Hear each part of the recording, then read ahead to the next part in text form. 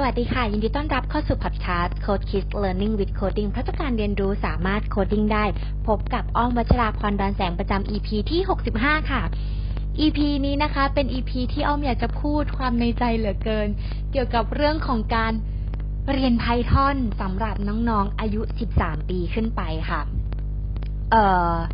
ปัญหาที่เจอเลยคือตอนนี้เนี่ยมีผู้ปกครองเนี่ยอินบ็อกซ์มาหาโค้ชคิดเยอะมากๆว่าตอนนี้น้องอยู่ชั้นมัธยมปลายน้องอยู่ชั้นมัธยมต้นอยากเรียน Python ทำยังไงดีนะคะหรือคุณครูนะคะบางสถาบันเนี่ยอินบ็อกซ์มาหาโค้ชคิดว่าโจทย์อันนี้ทำไม่ได้จะทำยังไงดีนะคะหรือนักเรียนค่ะบอกว่าครูครับช่วยผมหน่อยครับแอดมินช่วยผมหน่อยครับผมทำโจทย์ข้อนี้ไม่ได้ครับจะเอาโปรแกรม Python อันนี้มาทำยังไงครับช่วยผมได้ไหมครับอะไรอย่างเงี้ยนี่คือสิ่งที่เจอค่ะต้องบอกก่อนว่าเปิดเทอมรอบนี้เนี่ยเป็นเพจโค้ชคิดนี่อินบ็อกซ์เรื่องนี้เยอะมากๆคือต้องตรวจการบ้านเลยทีเดียวนะคะก็จริงๆแล้วโค้ชคิดเนี่ยเปิดสอนนะคะ Python นะแต่ว่าเป็นเด็กที่อายุแค่ 10-12 ปีนะคะจะเอาให้เร็วกว่านั้นคือ9ปี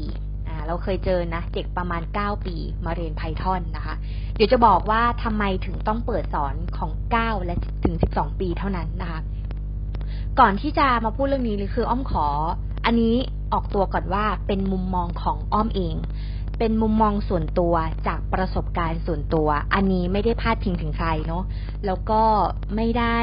เขาเรียกว่าอะไรอ่ะมันเป็นประสบการณ์ของอ้อมอ่ะแล้วอ้อมก็เป็นคนทำเป็นคนเรียนเป็นคนสอนแล้วอ้อมก็เจอเด็กเยอะแล้วก็เรียนด้วยตัวเองด้วยก็เลยจะเอาอันนี้มาแชร์ประสบการณ์ให้กับผู้ปกครองเพื่อได้พิจารณานะคะก่อนอื่นออกตัวก่อนว่าตัวอ้อมเองก็เรียน Python มาเหมือนกันนะคะช่วงปีนี้น่าจะปีที่4แล้ว4ปีที่ผ่านมาก็ยอมรับว่าเรียน Python ตลอดแต่พูดหลักๆว่ามี4คลาสที่อ้อมลงเรียนและมีประสบการณ์คลาสแรกคือเป็น Python เพื่อคำนวณกราฟหุ้นนะคะพอดีไปเข้าคลาสนึงกับลุงวิศวะสอนคำนวณน่าจะรู้จักเพจนี้เนาะแล้วตอนนั้นอ้อมน่าจะเป็นผู้หญิงคนเดียวที่ไปเรียนในคลาสก็คือไปออฟฟิศของลุงเลยเนาะลุงน่ารักมากนะคะลุงไม่ใช่ลุงเลยนะถ้าใครไปเจอตัวจริงจะบอกลุงไม่ใช่ลุงอย่างที่เห็นนะคะลุงน่ารักมากนะคะแล้วก็ตอนนั้นเนี่ยลุงเนี่ยด้วยความที่เป็นวิศวะเนาะแต่ว่าจิตใจมาทางเขียนโปรแกรมนะเรียนภาษาทุกอย่างเลยภาษาเยอรมันคือถ้าไปออฟฟิศจะชอบนะคะแล้วก็เหมือนตอนนั้นเนี่ยอยากเรียนอะไรบอกเลยแล้วก็ตัวอ้อมเองเนี่ยเคยมาสายลงทุนมาก่อนสายไฟแนนซ์นะคะก็คือสายหุ้นก็รู้สึกว่าเราจะเอาโปรแกรม Python นี้เนี่ยมาใช้กับหุ้นได้ยังไงลุงก็เลยสอนนะคะก็น่าจะเป็นครั้งแรกที่ได้ใช้โปรแกรม Python ในการคำนวณราคาหุ้นแล้วก็ predict ว่าต่อไปเนี่ยมาดูค่ะต่อไปกราฟหุ้นมันจะประมาณเท่าไหร่นะคะเมื่อแบบ 3-4 ปีที่แล้วนะคะคลาสที่2ที่อ้อมเรียน Python นะคะก็คือเรียน Python เพื่อทำ Data Science นะคะก็ไปเรียนที่ต่างจังหวัดเลย3วันนะคะกับสถาบันนึงแล้วก็ไป3วันเลยแล้วก็ไปเรียนแต่ละวันก็จะมีอเจนดาประมาณว่าอ้อมจำชื่อไม่ได้นะแต่ว่าเรียนมานะก็คือ Data Science เกิดจากอะไร Data Science เกิดจากที่เราเนี่ยมีข้อมูลอะไรบางอย่างมาแล้วเราเนี่ยกำลังทำโมเดลอะไรบางอย่างตามเป้าหมายที่ผู้บริหาร CEO หรือว่าคนว่าจ้างเราเนี่ยอยากจะได้แล้วเราก็เอาข้อมูลที่มีอยู่นี้เนี่ยมาทำเป็นโมเดลแล้วก็เสนอทีมผู้บริหารเป้าหมายคือแค่นั้นค่ะเอาง่ายๆนะคะดังนั้นเนี่ยมันเกิดจากอะไรมันต้องเกิดจากการที่อ้อมต้องมี Data กลุ่มหนึ่งซึ่งอาจจะเป็นไฟล์ Excel ก็ได้ไฟล์อะไรก็ได้ที่มันเป็น Data ที่แบบนี่มันคือแบบนี้นะแล้วก็หน้าที่ของอ้อมคือข้อมูลอันนี้มันจริงไหมมันใช่ไหมแล้วก็เอาความรู้ที่ได้เอา Data มาแล้วใช้ RapidMiner หรือว่าใช้โปรแกรม Python ขึ้นมาในการคำนวณว่าจริงหรือไม่ใช่หรือไม่อะไรอย่างเงี้ยค่ะแล้วพออ้อมได้โมเดล Business แบบนี้เนี่ยอ้อมค่อยเสนอผู้บริหารโดยการใช้โปรแกรมต่างๆเพื่อทำให้ตัวเลขที่มันเยอะๆอย่างเงี้ยค่ะเป็นภาพที่มันจับต้องได้นะคะคือเวลาคุยกับผู้บริหารไม่ได้มาดูแบบอะไรแบบไม่ได้มาดูโค้ดไงผู้บริหารก็อยากจะได้เป็นกราฟความน่าจะเป็นหน้าทีมบริหารคือเลือกเอาเลยว่าจะเอาอันไหน สาเหตุที่อ้อมต้องเรียน Data Science เพราะว่าอ้อมก็ต้องทำธุรกิจด้วยเหมือนกันอ้อมก็เป็นสายโค้ดเดอร์ด้วยเหมือนกันก็ต้องรู้เวลาเราจะจ้างพนักงานใครก็แล้วแต่เราต้องรู้เรื่องนี้ดังนั้นเนี่ย Data Science ไม่ได้แค่รู้เรื่อง Python อย่างเดียวนะต้องต้องรู้ธุรกิจอันนั้นว่าเป็นยังไง2ข้อมูลที่มีเนี่ยเก็บมากพอหรือเปล่าสมมติว่าเราบอกว่าโค้ชคิดเนี่ยสอนเด็กเขียนโปรแกรมผู้ปกครองอายุประมาณ35 ถึง 45 ปีที่มีลูกอายุประมาณ7 ถึง 12 ปีอย่างเงี้ยค่ะถ้าอ้อมบอกว่าข้อมูลใน Excel อ้อมมีแค่500คนเนี่ยอ้อมไม่สามารถจะคำนวณได้เลยว่า500คนอันนี้เนี่ยจะถูกต้องอ้อมก็ต้องคำนวณจากประชากรของประเทศไทยเนาะว่ามันมีความเป็นไปได้ยังไงเท่าไหร่ยังไงบ้างถูกไหมหน้าที่ของอ้อมคืออ้อมต้องเอาโปรแกรม Excel ที่เป็นข้อมูลผู้ปกครองอันนี้เนี่ยมา cleansing ให้มันถูกต้องมากที่สุดชายหญิงหญิงหญิงชายชายชอช้างยอหญิงยอยักษ์ต้อง cleansing ให้มากที่สุดเพื่อส่งต่อให้กับทีม Data Science และ Data Science ก็จะใช้โปรแกรมของเขาที่เขามีความสามารถและประสบการณ์ทางด้านธุรกิจนั้นๆเนี่ยออกมาเป็นโมเดลประมาณสมมติแล้วแต่จะตกลงนะบางที่เป็น5โมเดลบางที่เป็น6โมเดลแล้วก็เสนอให้กับทีมผู้บริหารว่าคุณจะเอาโมเดลไหนและหลังจากนั้นเนี่ยทีมผู้บริหารก็จะบอกโมเดลนี้รายได้จะประมาณเท่านี้โมเดลนี้จะรายได้ประมาณเท่านี้หรือแบบได้ออกสินค้าใหม่อะไรเงี้ยค่ะก็ค่อย proof แล้วก็ให้ทีมdata analytics ที่อยู่ในองค์กรต่างๆอันนี้เนี่ยเอาไปทำงานต่อเพราะว่าเลือกมาแล้วว่าจะเอาอะไร data science ก็จะเหมือนเอาง่ายก็จะเหมือนมือปืนรับจ้างเนาะ มาช่วงนึงนะคะแล้วก็ส่งต่องานไปก็จะเซ็นสัญญาไปอะไรเงี้ยค่ะแต่ Data Analytics เนี่ยส่วนใหญ่ก็จะเป็นคนในองค์กรเพราะว่าเขาต้องรู้ข้อมูลในองค์กรเนาะมันเป็นความลับไงมันเป็นเรื่องของข้อมูลในเนี้ยแล้วก็เอาไปทำงานต่อได้หรืออาจจะเป็น job by job เนี่ยแต่อีกสิ่งหนึ่งที่จะอยู่ในองค์กรแล้วไม่โยกไปไหนหรือว่าไม่ได้เป็นมือปืนรับจ้างก็คือ Data Engineer นะคะเพราะว่าเขาต้องเอาข้อมูลในองค์กรทั้งหมดที่ Data ทั้งหมดเนี่ยข้อมูลทั้งหมดอย่างเนี้ยมาทำให้มันสะอาดมาทำให้มันถูกต้องแล้วก็ส่งต่อแล้วพอข้อมูลเป็นข้อมูลบริษัทไงคะมันต้องมีเรื่องของ PDPA เรื่องของทุจริตอะไรอย่างเงี้ยก็ไม่ควรจะเอาข้อมูลออกไปข้างนอกดังนั้นเนี่ย Data Engineer ก็จะสำคัญเพราะฉะนั้นเนี่ยการจะทำ Data Science หรือทำโมเดลธุรกิจอะไรขึ้นมาเนี่ยมันไม่ได้ใช้แค่ Excel อย่างเดียวไม่ได้ใช้แค่ Python อย่างเดียวนะ ต้องใช้องค์ประกอบหลายอย่างและหลายปาร์ตี้มากๆนะคะอันนี้ก็คือแบบที่2ก็ยกตัวอย่างละกันตอนที่อ้อมไปเรียนตอนนั้นเนี่ยอาจารย์เขาถามว่าคิดว่าคนกลุ่มไหนมีโอกาสแท้งบุตรมากที่สุดแล้วก็แบบง่ายโจทย์ง่ายแต่อาจารย์เอา Data มาไม่ง่ายนะอาจารย์เอาไฟล์ Excel มาทั้งหมดเลยปึ้งมีกลุ่มอยู่5กลุ่มด้วยกันและลองมาคำนวณซิว่ากลุ่มไหนจะแท้งบุตรมากที่สุดคุณแม่แบบไหนจะแท้งลูกมากที่สุดถ้าพูดภาษาง่ายๆแบบแรกเลยคือคุณแม่ที่ท้องก่อนวัยอันควรแบบที่2เลยคือคุณแม่ที่ไม่ได้ฝากครรภ์แบบที่3คือคุณแม่ที่เคยมีประวัติกินเหล้าสูบบุหรี่ติดยามาก่อนแบบที่4คือคุณแม่ที่เคยแท้งบุตรมาก่อนแบบที่5คือคุณแม่ที่ไม่ได้ฝากครรภ์มันมีความเป็นไปได้หมดเลยอะถ้าถามว่ากลุ่มไหนเป็นกลุ่มที่มีโอกาสแท้งบุตรมากที่สุดโอกาสในการแท้งบุตรมากที่สุดเนี่ย5กลุ่มนี้มีโอกาสมากสุดเลยนะคำถามคือเราจะ make sure ได้ยังไงว่ากลุ่มไหนมันจริงเพราะ5กลุ่มนี้มันมีโอกาสเป็นได้หมดเลยเราก็ต้องมาเรียงลำดับความสำคัญนะคะว่ากลุ่ม1 2 3 4 5ลำดับที่1 2 3 4 5แล้วเราค่อยเอาผลลัพธ์ที่เราได้จากการทำโมเดลนี้เนี่ยไปเสนอสาธารณสุขไปเสนอองค์กรอนามัยนะว่าสมมุติว่าเราบอกว่าตอนนั้นจำไม่ได้ว่าอะไรมากที่สุดนะแต่พอดกราฟออกมาแล้วบอกเฮ้ยอันเนี้ยชัวร์จริงๆสมมติว่าบอกว่าคนที่มีประวัติเรื่องของการแท้งบุตรเราต้องแก้ปัญหาตรงไหนเรื่องประวัติการแท้งบุตรเราต้องแก้ปัญหาตั้งแต่ระดับการศึกษาเลยนะว่าการที่คุณจะมีเพศสัมพันธ์คุณต้องสวมถุงยางอนามัยป้อนไปเรื่อยแล้วมันเป็นโปรเจกต์ที่ใหญ่มากเพราะเราต้องนอกจากเรื่องนี้แล้วเราต้องทำคอนเทนต์มาร์เก็ตติ้งไวรัลเนี่ยเพื่อพูดคุยกับเยาวชนว่าการมีเพศสัมพันธ์ยุคสมัยนี้มันไม่ผิดแล้วนะแต่ยูต้องป้องกันถ้ายูเกิดพลาดแล้วมันจะเกิดเอฟเฟกต์อะไรขึ้นบ้างนั่นคือการท้องก่อนวัยอันควรเนาะมันมาจากเรื่องการศึกษาเลยหรือในขณะเดียวกันถ้าสมมติว่าเคยแท้งบุตรมาก่อนแล้วมีลูกรอบเนี้ยก็มีโอกาสแท้งบุตรคำถามคือทำไมเขาถึงแท้งบุตรมาก่อนเพราะอะไร ใช่ไงเพราะว่าตอนที่เขามีเพศสัมพันธ์เขาไม่ได้สวมถุงยางอนามัยก็กลับมาเรื่องเดิมคือเรื่องการศึกษาก็ต้อง educate ตลาดไปคนที่ท้องโดยที่ท้องก่อนวัยอันควรทำไมถึงท้องก่อนวัยอันควรล่ะมันก็เริ่มมาเรื่องของสังคมมาเรื่องของการศึกษามันกลับไปที่เรื่องการศึกษาที่โรงเรียนหมดเลยอะค่ะสังคมที่อยู่การศึกษาที่อยู่สภาพแวดล้อมที่อยู่มันเอื้อหมดเลยหรือแม้แต่พ่อแม่ที่เคยมีประวัติเรื่องของการกินเหล้าสูบบุหรี่ติดยามาก่อนทำไมถึงกินเหล้าสูบบุหรี่ติดยามาก่อนล่ะแล้วก็ต้องย้อนกลับไปดูอย่างเงี้ยค่ะดังนั้นเนี่ยการทำ data science เนี่ยไม่ใช่แค่มีข้อมูลตรงหน้าและแก้ปัญหานะหรือหาโมเดลใหม่นะเราต้องย้อนกลับไปว่าเราจะทำยังไงให้เหตุการณ์แบบนี้มันเกิดขึ้นน้อยลงในกรณีที่แก้ปัญหาแต่ในกรณีถ้าเกิดทำธุรกิจนี้เนี่ยก็หลายคอร์ปอเรทที่เขาแบบมีข้อมูลเยอะมากๆธนาคารโรงพยาบาลที่เขามีข้อมูลเยอะๆหรือแบบ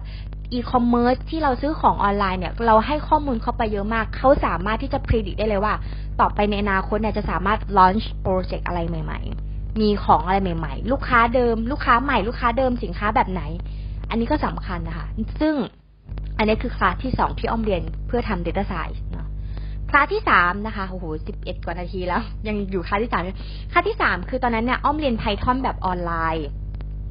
เหมือ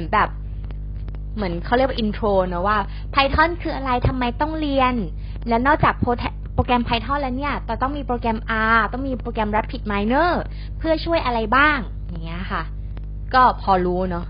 ก็รู้สึกพอเราไปเจอของยากมาแล้วไงรู้สึกว่าอันนี้ก็ง่ายไปเลยนะคลาสที่4นะคะที่เรียน Python ก็คือตอนนั้นเนี่ยไปเรียนของ DataRocky พูดได้เลยนะคลาสเขาดีนะเพราะว่าสาย Data Science เนี่ยต้องไป DataRocky เลยนะคะแล้วก็ในคลาสอันนั้นเนี่ยมีตั้งแต่สายโปรแกรมเมอร์ทั่วไปสายมาร์เก็ตติ้งสายเซลล์เทรดหุ้นคือพี่ชายอ้อมก็เทรดหุ้นก็ไปด้วยกันใช่ไหมคะเป็นอินฟลูเอนเซอร์เทรดหุ้นแล้วก็ไปด้วยกันเนี้ยอ้อมกับพี่ก็หันหน้ามามองกันบอกพี่บอกว่าไม่ พี่จ้าง ส่วนตัวอ้อมเองก็บอกหนูก็เรียนมาแล้วนะแต่ว่ามันก็คือคนที่มาสายโปรแกรมเมอร์คืออ้อมยอมรับว่าอ้อมเป็นโปรแกรมเมอร์สายอาร์ตนะสายครีเอทีฟสายแอนิเมชันสายกราฟิกดีไซน์เพราะว่ามันเป็นสิ่งที่อ้อมชอบงานอาร์ตแล้วอ้อมก็เอาเทคโนโลยีมาใส่ดังนั้นคลาสของโค้ชคิดส่วนใหญ่เนี่ยนอกจากเรื่องโคดดิ้งแล้วน้องจะได้เรื่องของอาร์ตเข้าไปด้วยถ้าผู้ปกครองหลายคนส่งเข้ามาจะบอกว่าทำไมคุณอ้อมมีการพูดแบบแปลกๆมีแบบการแบบ storytelling การโน้มน้าวการเปิดใจทุกอย่างมันมาจากศิลปะหมดเลยค่ะดังนั้นแล้วเนี่ยมันจะช่วยให้เด็กเข้าใจมากขึ้นคราวนี้ย้อนกลับมาว่าคลาส Data Logi เนี่ยเหมาะสำหรับคนที่อยากจะทำ Data เลยอยากเข้าใจ Data เขาจะสอนตั้งแต่การอ่าน Data สอนเรื่องของฟังก์ชันต่างๆในการใช้แล้วก็ยกตัวอย่างหุ้นขึ้นมาด้วยซึ่ง Data Logi สอนได้ดีมากนะคะสำหรับน้องๆที่อายุประมาณ13 ปีขึ้นไปแล้วแบบเฮ้ยฉันชอบ Python น่ะฉันอยากจะไปอาชีพเนี้ยหนูไปเลยหนูไปเรียนเลยแต่ถ้าแบบไม่ได้ชอบ Python อยู่แล้วอยากจะเรียนไม่อยากเรียนด้วยไม่อยากเรียนด้วยอย่าเพิ่งไปลูกอย่าเพิ่งไปเพราะว่าคลาสนึงก็รับประมาณ100 คนเนาะ100 คนคอมพิวเตอร์อะไรก็มีแล้วก็ต้องพร้อมแล้วก็ต้องดาวน์โหลดโปรแกรมด้วยนะคะคราวนี้เนี่ยจะเห็นได้ว่าที่อ้อมพูดมา4คลาสที่อ้อมโรงเรียนอันนี้แค่นี้นะยังไม่ลงควอนตัมนะ4คลาสที่โรงเรียนนี้เนี่ย Python อย่างเดียวเนี่ยไม่ได้มันจะต้องมีองค์ประกอบอื่นๆให้1 งาน 1 โปรเจกต์มันประสบความสำเร็จอย่างยกตัวอย่างเรื่องของสาธารณสุขเรื่องการแท้งบุตรเนาะมันต้องมีทั้ง RapidMiner มี Python และมีโปรแกรม Excel นะคะคราวนี้อันนี้ออกตัวนิดนึงว่าตัวอ้อมเองเนี่ยก็ไม่ได้เพิ่งจะมาเรียน Python นะแต่ว่าอ้อมก็ถ้าคนที่ติดตามโค้ดคิดจะรู้ว่าตัวอ้อมเองก็เรียนเขียนโค้ดตั้งแต่อายุ15สาเหตุคือไม่ได้รักการเขียนโค้ดมากแต่ว่าเรียนปวชปวสก็คือเหมือนม.4 ม.5 ม.6 จนจบมหาลัยอ้อมก็เรียนเขียนโปรแกรมทั้งหมดมา9 ปีเลยนะคะ9 ปีตอนนั้นเรียนอะไรบ้างปาสคาลนะคะก็จอดำๆเนาะ มันเป็นพื้นฐานการเขียนโค้ดผ่านคอมพิวเตอร์จริงๆไม่เข้าใจว่าทำไมครูให้เรียนปาสคาลแต่พอเข้าไปในห้องเรียนก็เล่นมาริโอไงก็แบบก็ครูก็ดุเนาะก็จะดุทำไมก็ไม่รู้แต่ก็รู้สึกว่าโอเคเรียนให้จบก็พอแล้วปวชเนาะก็เรียนปาสคาลนะคะคราวนี้พอใครที่เคยเรียน Excel มาก่อนตอนโรงเรียนเนี่ยแต่สำหรับการเขียนโปรแกรมสำหรับปวชปวสเนี่ยเขาออกแบบมาเพื่อเรียนและไปเป็นพนักงานประจำ เรียนเพื่อไปเป็นลูกจ้างในองค์กรเหมือนเรียนจบปวชแล้วทำงานได้เลยเพราะมันมีการฝึกงานด้วยเหมือนเรียนจบม.6 อย่างเงี้ยแล้วก็ฝึกงานเรียนจบปวสอีก2 ปีก็ฝึกงานดังนั้นเนี่ยเราเรียนเพื่อไปทำงานนะคะเขาก็เลยต้องเอาโปรแกรมซอฟต์แวร์ทั้งหมดที่เกี่ยวกับการเขียนโปรแกรมเนี่ยมาให้เราใช้ต้องใช้ทั้งหมดเลือกว่ายูจะไปสายไหนแต่ยูต้องใช้ทั้งหมดนะยูถึงจะผ่านดังนั้นเนี่ย Pascal ก็เป็นพื้นฐานในการเรียนเขียนคอมพิวเตอร์ว่าทำไมต้องแบบเปิดปิดเซมิโคลอนแบบนี้ทำไมต้องไปเซฟแบบนี้ได้นะคะแล้วก็ฝึกเรื่องความอดทนแล้วก็พิมพ์ดีดมากๆคราวนี้ใครที่เคยเรียนโปรแกรม Excel ที่เป็นสายข้อมูลพอดกราฟอะค่ะอัพเลเวลขึ้นมาหน่อยก็จะเป็น SPSS คือเก็บสถิติเนาะใครที่เคยทำแบบสอบถามเมื่อก่อนที่เป็นกระดาษอย่างเงี้ยค่ะแบบสอบถามข้อมูลขอความคิดเห็นอะไรอย่างเงี้ยค่ะเราจะใช้โปรแกรม SPSS ในการทำโมเดลขึ้นมาเพื่อพูดคุยกับผู้บริหารว่าข้อมูลที่เราทำแบบสอบถามมามีประมาณนี้นะคะหรือถ้าสายเว็บจาก HTML CSS เนี่ยก็จะใช้โปรแกรมสำเร็จรูปต่อมาคือเป็นโปรแกรม Reweaver เป็นโปรแกรมที่ชอบมากนะคะเพราะว่ามันเป็นภาพแล้วมันจับต้องได้นะคะถ้าสาย Data เราจะแบบเก็บข้อมูลตรงนี้เก็บอะไรบ้างก็จะใช้ MySQL กับ NoSQL ในการเรียนตอนนั้นนะคะแล้วก็มี JavaScript มี GUI มี C Sharp C++ นะคะคือเรียนหมดเลยนะคะเรียนหมดเลยคราวนี้วิชาที่อ้อมชอบออกตัวว่าอย่างที่บอกเป็นสายครีเอทีฟและเป็นผู้หญิงการนั่งเขียนโค้ดและขึ้นจอเขียวๆดำๆเนี่ยอ้อมไม่อินอันนี้อ้อมพูดตรงๆในตอนนั้นนะคะแล้วครูที่สอนส่วนใหญ่ก็เป็นผู้ชายไงเราเป็นผู้หญิงเราก็รู้สึกว่าเราชอบอะไรที่มันเป็นงานศิลปะมันวิชาที่อ้อมจะชอบในตอนนั้นคือ Photoshop อ้อมชอบ Photoshop มากนะคะแล้วก็พออัพเลเวลขึ้นมาหน่อยเนี่ยก็จะเป็น Animation จะใช้ Adobe Animation CC Double C นะคะก็สามารถทำ Animation ได้นะคะชอบทำเว็บไซต์เพราะว่ามันเห็นจับต้องได้ทำกราฟิกอะไรได้ดีนะคะนั่นคือสิ่งที่อ้อมชอบตอนนี้ประมาณ 15-16 เนาะคราวนี้เนี่ยกลับมาที่เด็กนะคะกลับมาเรื่องของเด็กกันบ้างในกรณีที่น้องอายุประมาณ12หรือ13ปีเนี่ยที่ต้องไปเรียน Python เลยอะค่ะอ้อมจะบอกว่าเพราะอะไรนะคะคราวนี้สำหรับเด็กเนี่ยการสอนเด็กที่ดีเนี่ยคือต้องให้เด็กเห็นผลลัพธ์ก่อนจากประสบการณ์สอนเลยคือโอเคเปิดคอมมาไปที่ปุ่มนี้และลากเด็กจะงงนะคะว่าทำเพื่ออะไรทำแล้วจะได้อะไรสิ่งที่เราต้องสอนเด็กเลยคือนี่ผลลัพธ์ที่หนูจะได้ในวันนี้นะนี่คือผลลัพธ์นะ50 นาทีนี้ที่เราอยู่ด้วยกันอันนี้คือผลลัพธ์หน้าตาเป็นแบบนี้เดี๋ยวครูจะเล่นให้ดูว่ามันเป็นยังไงตึ๊ดเด็กๆลองแชร์กันหน่อยสิว่าไอ้บนจอนี้เนี่ยมันต้องใช้ฟังก์ชันอะไรบ้างมันเกิดเหตุการณ์อะไรขึ้นบ้างเช่นให้ยานอวกาศไปเจออุกกาบาตถ้ายานอวกาศไปเจออุกกาบาต5 ลูกยานอวกาศตายแตกสลายบนกลางอวกาศเลยถ้าเกิดผลลัพธ์เป็นแบบนั้นก็ต้องถามเด็กค่ะมีเหตุการณ์อะไรบ้างเด็กคนนึงอาจจะแชร์ว่าไปชนแล้วยานระเบิดบางคนก็จะแบบสังเกตมากผมมีความรู้สึกว่ามันไปชน5 ครั้งนะแล้วมันก็จะระเบิดบางคนก็สังเกตว่าก่อนเริ่มเขียนโค้ดมันเหมือนมันน่าจะมีฟังก์ชันให้แบบกดเพลย์อะไรนะครูอะไรเงี้ยเนี่ยค่ะต้องให้เด็กเห็นภาพก่อนพอเขาเห็นภาพมันจะชัดมากผลลัพธ์มันชัดมากเลยนะคะพอผลลัพธ์ชัดอะค่ะเขาจะรู้ว่าเขาจะต้องเขียนโค้ดอะไรบ้างจากสิ่งที่เขาจะต้องเรียนรู้แล้วเขาจะตั้งใจเรียนนะคะเพราะฉะนั้นแล้วเนี่ยอ้อมก็จะบอกว่าโอเคข้อดีถ้าสมมติว่าเด็กอายุ13 ปีขึ้นไปเนี่ยทำไมถึงให้เรียนเว็บไซต์ก่อน Python นะคะก็บอกก่อนนะว่าเป็นความคิดเห็นส่วนตัวและประสบการณ์ส่วนตัวข้อดีของการเอาเว็บไซต์เนี่ยมาสอนก่อน Python คือ 1. เด็กเห็นภาพค่ะว่าสิ่งที่เขาทำกด Enter ขึ้นมาแล้วเนี่ยมันขึ้นแบนเนอร์มันขึ้นปุ่มซ้ายปุ่มขวามันขึ้นปุ่มเมนู มันขึ้นมาแล้วอย่างนี้นะคะแล้ว2ก็คือมันอาจจะยากในกรณีที่ต้องดาวน์โหลด HTML โดยที่ไม่ใช่โปรแกรมสำเร็จรูปเหมือนเมื่อก่อนอ้อมต้องดาวน์โหลดโปรแกรม HTML เปิดเซมิโคลอนต่างๆมันไม่ได้มีโปรแกรมแบบ www.html.com ตอนนี้ไงมันคือต้องดาวน์โหลดโปรแกรมอันนี้ขึ้นมามันก็ทำให้อ้อมรู้สึกว่ามันยากนะแต่มันเห็นผลไงเพราะกด enter และ banner มันก็ขึ้นมานะคะข้อที่3เลยก็คือถ้าสมมุติว่าเราไม่ได้ใช้โปรแกรมสำเร็จรูปเนี่ยในการเขียนโค้ดเนี่ยกด enter 1 ครั้งมันจะขึ้นเลยว่าerror ตรงไหนเพราะอะไรเมื่อก่อนอ้อมยอมรับว่าวิชาอื่นถ้าไม่ใช่เขียนเว็บไซต์หรือว่าอะไรอย่างเงี้ยค่ะที่มันเป็นงานอาร์ตอ้อมจะชอบก๊อปโค้ดจากเพื่อนๆวิธีการก๊อปมี2 แบบเวลาเขียนโค้ดแล้วก็จะเขียนในโน้ตแพดเนาะ แล้วก็เอาทรัมป์ไดไปเสียบแล้วมาลากใส่เครื่องตัวเองอ้าวทำไมไม่เหมือนเพื่อนทำไมผลลัพธ์มันไม่เหมือนกันนี่ฉันก็ก๊อปของแกมาแล้วนะหรือต่อให้นั่งจอข้างๆกันอ่ะอ้าวทำไมไม่ได้นะอะไรอย่างเงี้ยค่ะดังนั้นเนี่ยการฝึกโปรแกรมที่ไม่ใช่สำเร็จรูปอ่ะและพิมพ์ใหม่ทั้งหมดน่ะมันฝึกให้เรา enter แต่ละบรรทัดเลยนะแล้วเราก็น่าจะรู้เนาะเวลาเขียนเว็บนี้เนี่ยต่อให้เราเปิดปิดประโยคแล้วเนี่ยถ้าเราจะแทรกเส้นหนึ่งขึ้นมาเนี่ยเราก็ต้องเพิ่มเปิดปิดประโยคอีกแทรกขมวดแทรกข้างล่างโยกซ้ายโยกขวาอะไรอย่างเงี้ยค่ะมันก็ฝึกให้เราเขียนโค้ดให้มีความละเมียดละไมยิ่งขึ้นนะเขียนโค้ดเพื่อส่งต่อให้คนอื่นได้ดีขึ้นไม่ใช่เขียนเพื่อให้ตัวเองถูกอย่างเดียวนะเขียนยังไงให้เพื่อนเนี่ยทำงานได้ดีขึ้นด้วยเพราะว่าเราไม่ได้ทำงานแค่คนเดียวนะคะข้อที่4เลยคือถ้าเป็นโปรแกรมสำเร็จรูปซึ่งตอนนี้มันเยอะมากๆช่วยให้เด็กเนี่ยเขียนโค้ดได้ดีนะคะจากการใช้เว็บไซต์เนาะจากการทำเว็บไซต์เนี่ยเด็กก็จะใช้สัญลักษณ์เซมิโคลอนได้ดีแล้วเด็กก็อายุน้อยลงสามารถเรียนได้ดีขึ้นด้วยเช่นถ้าจะให้เด็กดาวน์โหลดโปรแกรม HTML CSS ตอนนี้เนี่ยก็คิดว่าเด็กไม่น่าจะชอบแต่โปรแกรมสำเร็จรูปออนไลน์ค่ะสามารถทำให้เด็กที่อายุน้อยเนี่ยเรียนได้ง่ายขึ้นแล้วก็เข้าใจขึ้นด้วยนะคะข้อเสียคืออะไรข้อเสียเลยคือไม่ค่อยมีใครรู้นะว่าโปรแกรม HTML หรือ CSS หรือว่าทำอะไรที่เกี่ยวกับงานดีไซน์นี้เนี่ยสอน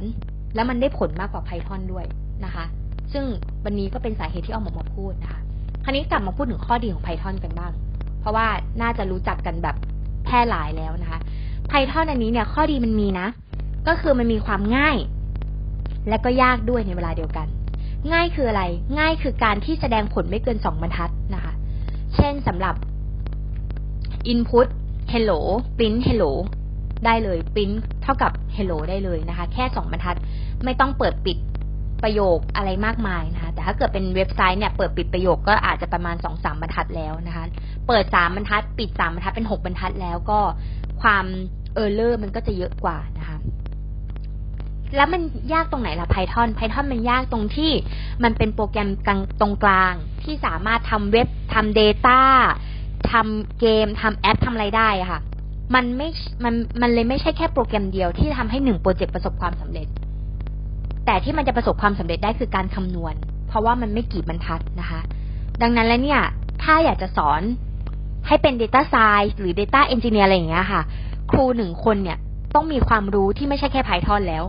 ต้องมีความรู้เรื่องของ Excel ต้องมีความรู้เรื่องของธุรกิจนั้นๆต้องใช้ RapidMiner ได้ต้องใช้โปรแกรม R ได้นะคะถึงจะสามารถสอนเด็กในอาชีพนั้นๆคำถามก็คือมีใครคนไหนบ้างที่เข้าใจเรื่องนี้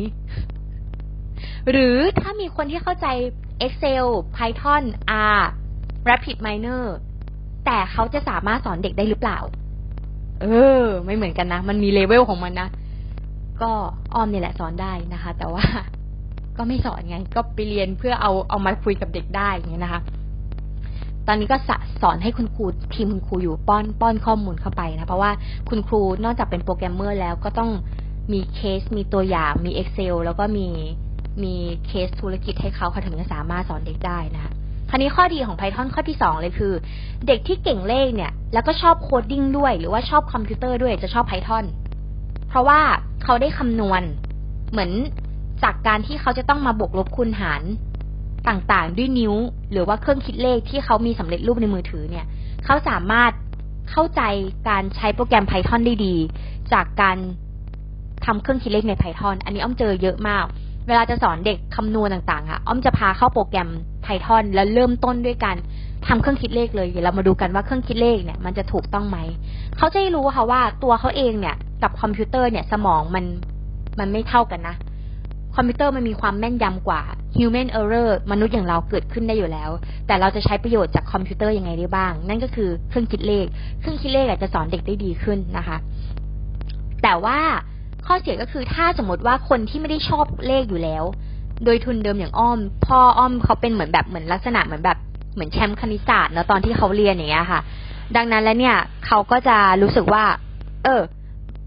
เขาก็บังคับเราให้เราเรียนอย่างเงี้ยแล้วก็เลยไม่ชอบเลขแต่ตอนนั้นนะดังนั้นเนี่ยเวลาอ้อมจะมาใช้ Python เนี่ยอ้อมต้องใช้ความเข้าใจมากๆนะคะแล้วก็ข้อที่3ก็คือเด็กจะเหนื่อยถ้าเกิดเขาไม่ได้ชอบมันจริงๆนะคะกลับมาที่โค้ดคิดนะคะว่าทำไมเปิดโ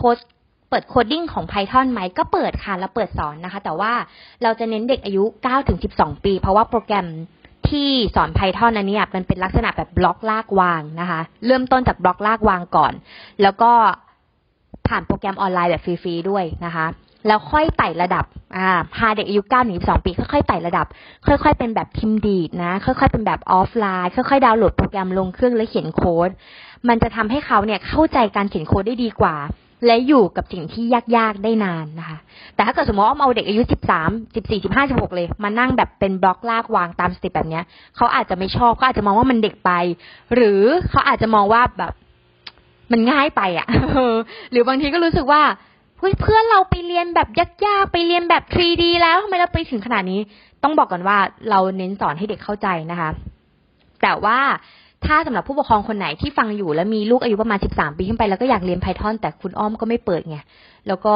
เปิดแต่เด็กเล็กอะไรอย่างเงี้ยค่ะเราก็จะแนะนำให้ผู้ปกครองนี้เนี่ยไปใช้โปรแกรม CSS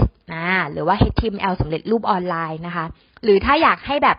เป็นเหมือน Python และเป็นเกมจับต้องได้ใช้ใน iPad ได้ก็ไปที่โปรแกรม Swift Playground เลยนะคะของ Apple ของ iPad นี่แหละใช้ฟรีเป็นด่านๆด้วยนะคะฝึกเลยฝึก Python แบบเกมนะคะจะได้รู้เลยว่าเราเล่นเกมแล้วเนี่ยเราสามารถเขียนโค้ด Python แบบเกมได้หรือเปล่าแต่มันเป็นภาษา Swift นะคะในขณะเดียวกันถ้าสมมุติว่าอยากจะปู Python พื้นฐานเนี่ยแล้วตั้งแต่เด็กเลยแต่ว่าไม่มีเวลามาเรียนกับโค้ดคิดทำยังไงดีนะคะก็ไปที่โค้ด Monkey นะคะดาวน์โหลดแอปนี้เดือนแรกเนี่ยจะฟรี75 ด่านภายใน30 วันนะคะแต่ว่าเดือนต่อไปเนี่ยก็ Subscribe เนาะอ้อมคิดว่าประมาณเดือนละประมาณ290 กว่าบาทแต่ว่าปีหนึ่ง 1,500 บาทคุ้มมากๆไปเถอะค่ะโค้ด Monkey ดีมากๆนะคะก็หวังว่าEP นี้น่าจะเป็นประโยชน์นะคะวงเล็บปิดท้ายว่ามันเป็นมุมมองของอ้อมประสบการณ์ของอ้อมที่ผ่านมานะคะจากการเรียนทั้งหมดจากการสอนทั้งหมดนะคะแล้วก็ประสบการณ์ในการทำธุรกิจจากการสอนเด็กด้วยก็อยากจะให้ผู้ปกครองได้เข้าใจเรื่องนี้เพื่อจะได้เอาข้อมูลเหล่านี้เนี่ยไปสื่อสารได้แล้วก็พูดคุยกับน้องๆได้นะคะแล้วก็ขอฝาก EP นี้ด้วยนะคะสวัสดีค่ะ